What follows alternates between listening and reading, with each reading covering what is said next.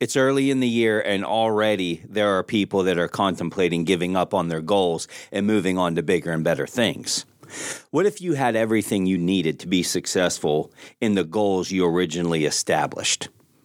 Today on the Champion Forum podcast, I will challenge you to consider a mindset shift, understanding that success might be closer than you think, within your reach, and waiting to be discovered.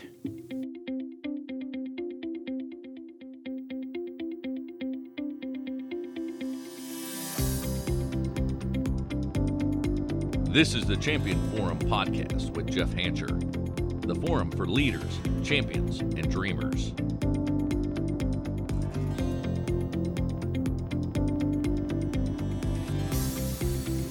Welcome back to the show, everyone. I wanted to touch on this one. I think the timing is absolutely right, given where we are as of the recording of this show, which is January 8th of 2024. You know, it's around this time of the new year that people are already seeing that maybe the goals they established are going to require a little more effort than they thought. And I have to tell you, this conversation has come up with me and many, many people throughout the years. This is the person, I want to talk to the person today that's always moving towards the new shiny object, the new thing. They get this adrenaline rush when something new is about to happen. And so they go out and they're always creating new. You know, they're the person that's always coming to you when you have coffee and they're like, oh my gosh, I have such exciting news. I'm starting a new thing. And you've seen this play out with this person so many times that you just kind of listen and give some fake applause because you know this thing's only going to last a couple of weeks, a couple of months at best, because they're the type of person that just doesn't stay with something. And so because they can't stay with something, they're always broadcasting the new thing like it's exciting and new, and they want to rally everybody and get excited about it. And that might be you listening today. This doesn't make you a bad person. But what I have found, the people that win at the highest levels are the people that set realistic goals, and they canvass every square inch of that goal before they give up on it or before they move to another thing. And by the way, I'm not here to tell you that there's not a time to throw in the towel and say, hey, I've exhausted all I know to exhaust and it's time to pivot. There is a time for that, but that's not the person I'm talking to today. I'm talking to the person today that goes through their career aspirations, their success aspirations, like the pinball of life. That's not going to help you. Each day I listen to people telling me that they wish that they were over there, over there where things are better, over there where life is a lot easier, over there where they can get promoted easier, over there where the competition isn't as fierce, over there where people will respect them more, or how about over there where that boss is more uplifting and supportive? Or maybe how about over there where their dream job is, and it's going to pay even better than how they're getting paid right now? Or how about over there where they're in a business that they absolutely love and the money's flowing and the money's coming into the business easily? You know that over there? You know the over there I'm talking about? Maybe you have fallen victim to over there. Always over there. Never right here. It's always over there. And this used to be me as well. I was always looking for the new thing, the breakthrough, the life hack, the side hustle. Side hustle can be a sexy way of saying, I don't want to put my effort into the thing. I want to put it into other things. Now, look, I'm all about a good side hustle here, but you hear my heart. In the early 2000s, I began my rookie year as an outside B2B salesperson. I'm working off of a commission draw, and quite frankly, I wasn't as good at being a salesperson as I thought that I was going to be. I have a pregnant wife, and I was wanting to buy our first house. I was in a one-bedroom apartment. What kind of father am I going to be, like bringing a child into this world here? So I did what I thought was the right thing. I went out and started several side hustles as a way to make some more money and save for my future. I mean, folks, when I tell you side hustle, I'm over glamorizing this. I would go out and cut grass. I would paint houses. I would work as a laborer part-time for this construction firm, and I would do any odd job that I could find. And this seemed like a way to make more money while I was trying to figure out this sales thing. And I was having lunch one day with my sales manager, and I began telling him the exciting news that my wife was pregnant and I wanted to buy our first home. I went on to tell him of all the work I was doing in the evenings and on the weekends to make it happen. Here I am thinking, man, he's going to be real impressed with me. He smiled, he nodded his head, listened to me explain my master plan, but didn't really give much feedback to it. A week later, I showed up at the office and there was a package on my desk with a letter. And I opened the letter to find it was written by him. And enclosed with the letter was the book, Lead the Field by Earl Nightingale. Up to that point, I really hadn't read a book. That's kind of embarrassing to say. If it wasn't for Cliff's Notes, there's no chance I graduate high school. I think I might have read like Where the Red Fern Grows in 6th grade because it was required reading. But I'm here to tell you, like, I had never, at this point in my early 20s to that point, never picked a book up and read it because I thought it would be a good idea. And here's what he says in this letter. He said, if I read this book and I execute the principles that were in the book, that not only would I be in a position to buy my new home, but I would be able to create a life that I couldn't even imagine. And I'm reading this letter, and it was compelling, and I felt obligated to this book. He also, in the letter, asked me to go back and read chapter 2 again after I completed the book. So read the book, go back to chapter 2, read chapter 2 again, and then come see him to discuss what I had learned. Seemed compelling, so I did exactly what he asked me to do. And chapter 2 of the book is titled Acres of Diamonds. Earl Nightingale, the author, he tells of an African farmer who had heard of people making a lot of money discovering diamond mines. The farmer was very intrigued, so much so that he sold off his farm and went prospecting for diamonds. He prospected for a long time with zero success. Eventually, it all comes spiraling down. Here he sold off his dream farm. He's out prospecting for these big diamond mines. He's hearing of all these stories of people becoming millionaires, and it got the best of him. He gets depressed, throws himself into a river, and drowns himself. Back home, the person who had purchased the farm was walking through the property one day, walking through a creek bed, sees a shiny rock as he was wandering through the creek bed. He thought the rock looked awesome, so he took it home, put it on his mantle. Sometime later, the new farmer had a visitor come to his home, sees the rock on the mantle, and almost faints. He asked the farmer whether he knew what it was that he had on the mantle, and the farmer replied he had no idea what it was, that he just thought it was a pretty rock. And the visitor informs him, this is a diamond. And the farmer didn't believe him and responded, listen, if that's a diamond, there's several just like it on the stream in my property. And that farm later turned out to be one of the largest diamond mines in Africa.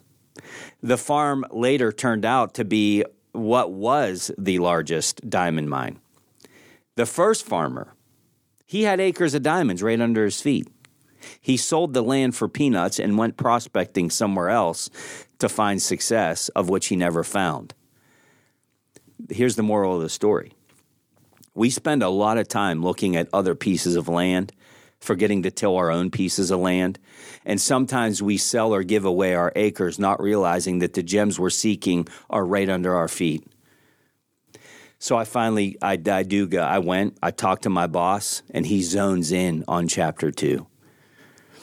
He said that he was very confident that I had the skills that were required to be a world-class salesperson. He told me that he felt like I was ignoring my acres of diamonds by putting my effort into all the evening and weekend work. Now, he didn't demean me by saying, bro, you're cutting grass and painting houses. I mean, look, if anything, I would think that that was respectable, right? But he told me like I was putting my efforts in the wrong places.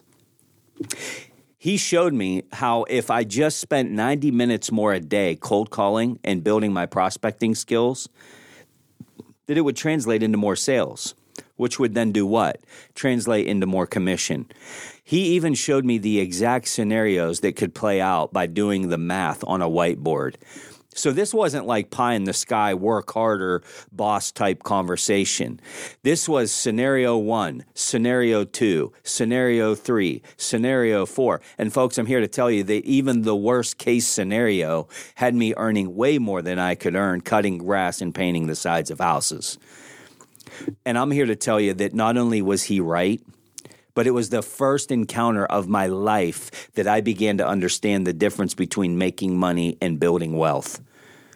In Lead the Field, Earl Nightingale notes that the reason why over there, quote unquote, always looks great is because someone's taking good care of the land over there. Now, that's an interesting concept, isn't it?